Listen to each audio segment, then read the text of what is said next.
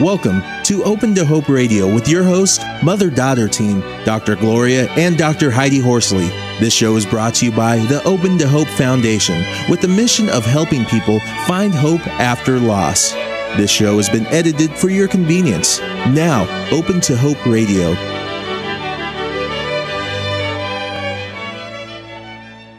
Our first guest today is Judy Wolf, and our topic is healing the soul. Judy is an ordained interfaith minister who lost her 16-year-old son, Joe, and then embarked on a quest to discover how one heals the heart and soul after this. She is the author of Spiritual Life Rafts, Women's Stories of Profound Loss, Courage, and Healing. Welcome to the show, Judy. Thank you. Hi, Judy. It's great to have you on the show. I wondered if you could tell us a little bit about Joe and what happened with him. Yeah. Joe is my oldest son. He was 13 at the time. He and 5 or 6 other boys were walking home from church one day, kind of throwing snowballs and were restless and running around a bit. And as they were walking home, just a few hundred feet really from the church, a neighbor stopped by on the opposite side of the road and offered the boys a ride home.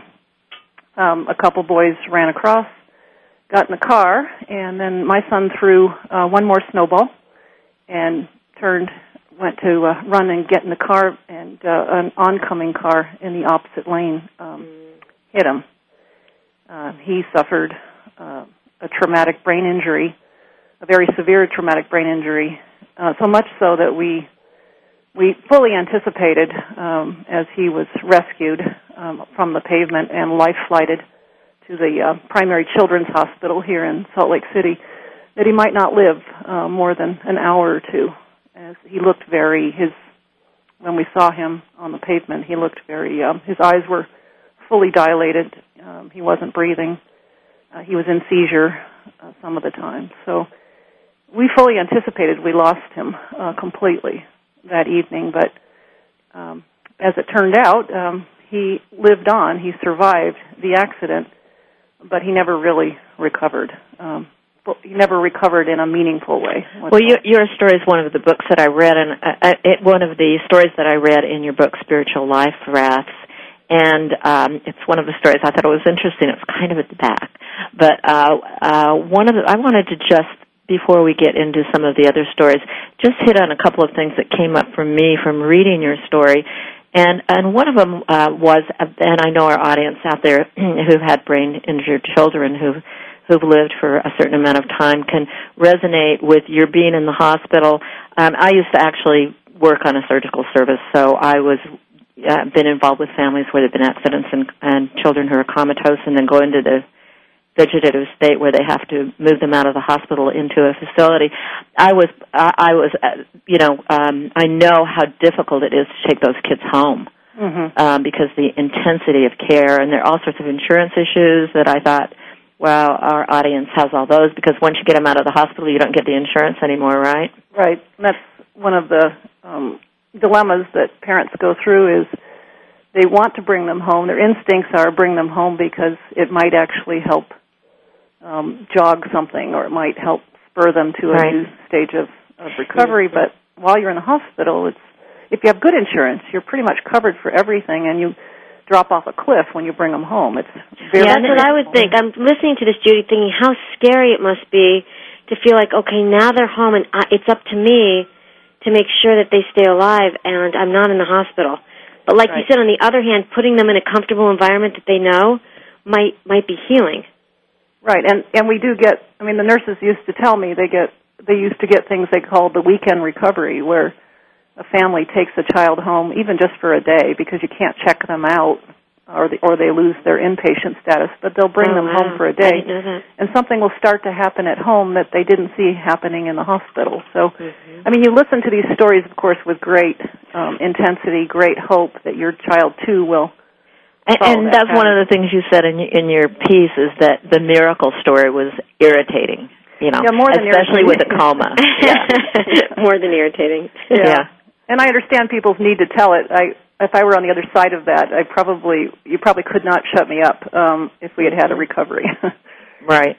So I understand that. But there, and then, as you said, you're on a unit with other children, and the parents come to take them home, and there are balloons, and everybody's happy. Right. And when you take Joe, he went to a step-down facility unit for 3 months, I believe, before you... 13 months. He was 13. Actually, he was in the hospital 16 months altogether, so he really did have the benefit of the very best, care, medicine, care, therapy, drugs, a neurologist, an attending neurologist. We gave him everything in the hopes that some little piece might come back. Right, and then you took him, and he did smile, which is another heartbreaker. They smile, and then you think maybe they're going to move on from there. Well, and he would smile, because the doctors even, I asked several of them, why is he smiling if he's in a vegetative state? Mm-hmm. And they said, well, they do that reflexively. And I said, well, no, I want you to watch next time, especially his dad comes in to the hospital, and he leans over and says something kind of smart-alecky or brings out toilet humor or something, and Joe will sometimes chuckle even and laugh, and he eats very responsively, and so it was confusing, and they said, we don't know why sometimes that happens. That's interesting. So it's you get these little kind of, we now know they're false alarms, but you get this little part of you that says, oh, we've been so patient and we've been so good, now we're about to see our Joe come back, and he'll chuckle or laugh out loud, and then nothing. And then you hear these stories, as you know all too well, of people, like on the Internet or whatever, people that years later all of a sudden come out of these things suddenly. Well, yeah, there's no explanation. Those are extremely painful for parents like us who fought the good fight and did everything we could, and then our children die, and then we hear, in the news, like you do, that one out of about 10,000 of people come back and say a few words. Sometimes that's it. They go back into their vegetative state or coma after saying a few words. Sometimes they don't ever really get up and resume, that I know of, a so-called normal life. They've been out of it for years. So you had Joe home for 2 years and took care of him, was that right? Right. And he was quite large by then, wasn't? Yeah, he got big. He was almost 6 feet tall and 185 pounds. That is incredible to try to take care of that young man. I think of somebody that's in a coma that they don't grow, but they do grow. Yes, all the same physical changes that from a 13-year-old boy to an almost 17-year-old young man. That's incredible to think about that, and all while their body still does its thing. Mm-hmm. Talk a little bit about the fact that you lost him twice. Mm-hmm. Well, I often refer to it as the long goodbye, which had two distinct parts to it. When he was hit, and he survived, and for 2 years after that, we had, of course, the hope. It was a fading hope, as there was no evidence of recovery, but there was a hope nonetheless that some part of him would return. And no part of him returned except the little smile and chuckle, and a sense that he was still him in there somewhere, but it was more just a sense. So we had to say goodbye while he was still alive, if that makes sense. We would look at him.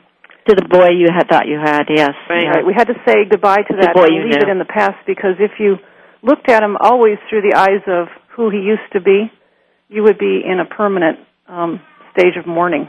Mm-hmm. My husband used to call it, he said, I feel like I'm at a permanent viewing in my own home, because Joe would be, in the bed, not moving, and it kind of looks that way. So you gave him that goodbye, and then after he died, you had to give him that final goodbye. Talk about that a little bit because I know a lot of our families have been taking care of kids for years and had that loss, or had cancer or whatever. Mm-hmm. Well, it's just also, it might be like taking care of an aging parent. I don't know, because I haven't done that. It reminds me a little bit of my mother-in-law who has Alzheimer's. Yeah. Well, I had to say goodbye to the woman that I once knew.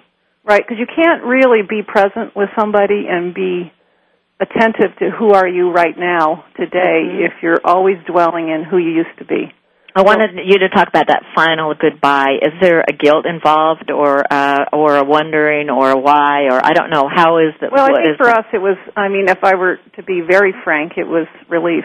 Because I saw what his life would look like had he remained alive in here, and what it would look like is I would get to the point of exhaustion, and my family would be exhausted with this whole 24-hour care situation, and he would move to a care center, hopefully the best one I could find, but, they're not, none of us, I think, would choose, if we could, to move into any of these. Right. There are not a lot of them available for kids either. It's not like nursing homes.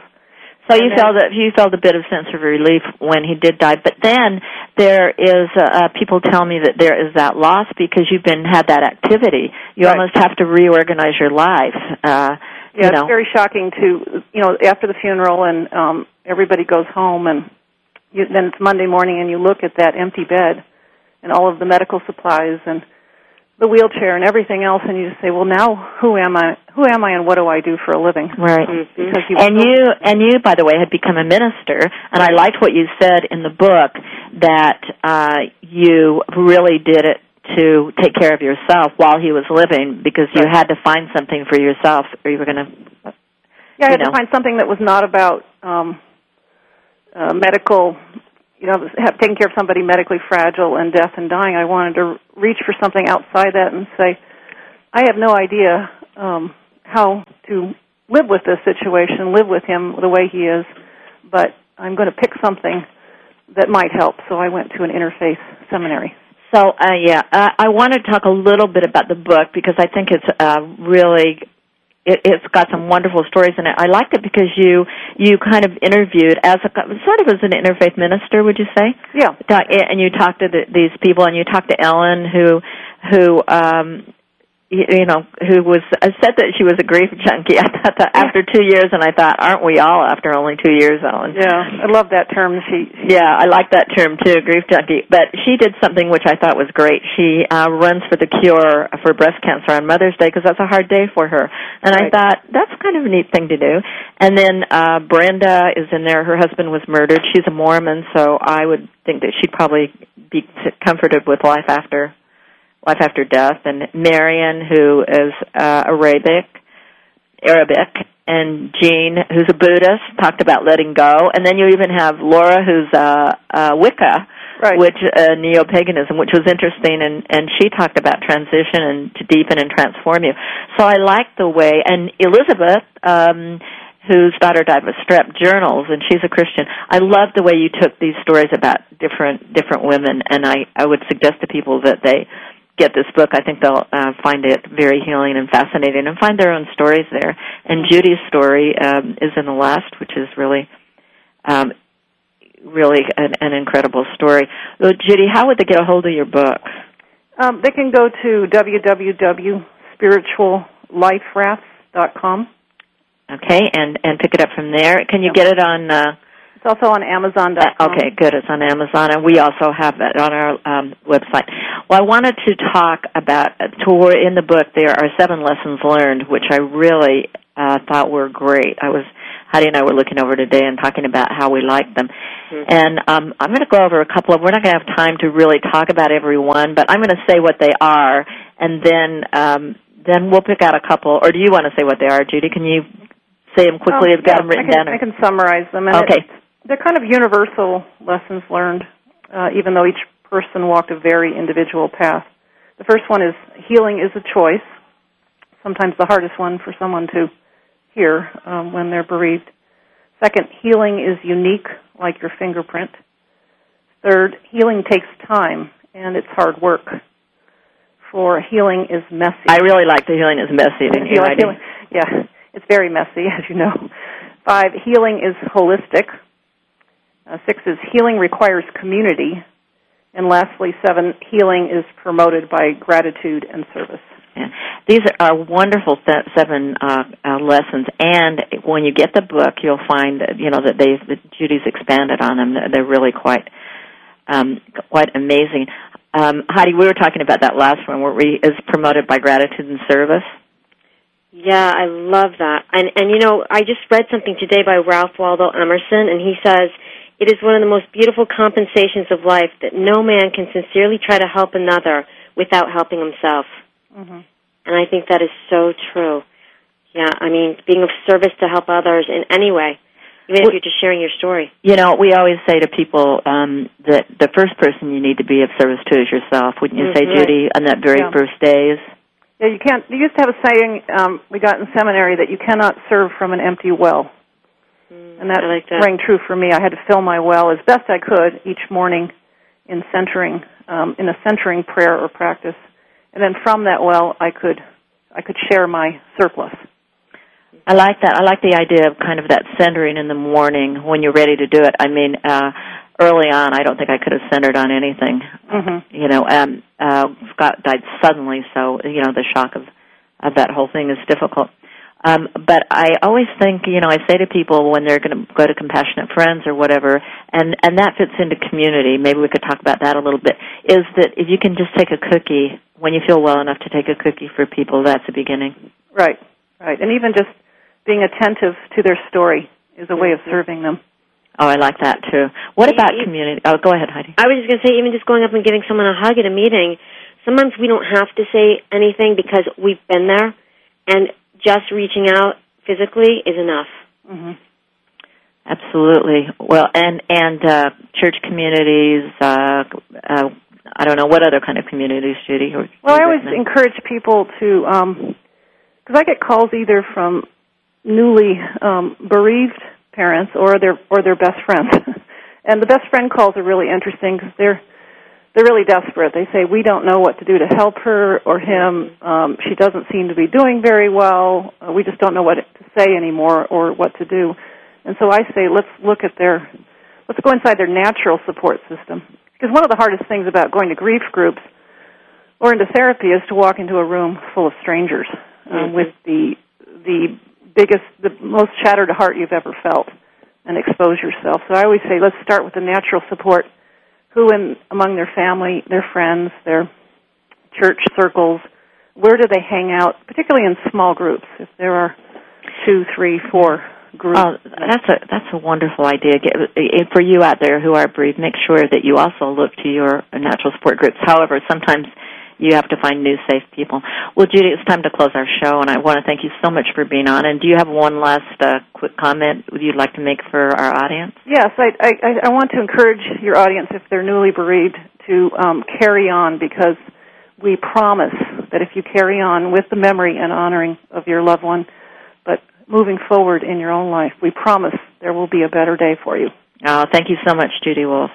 Thanks, Judy. You're welcome. Thank you.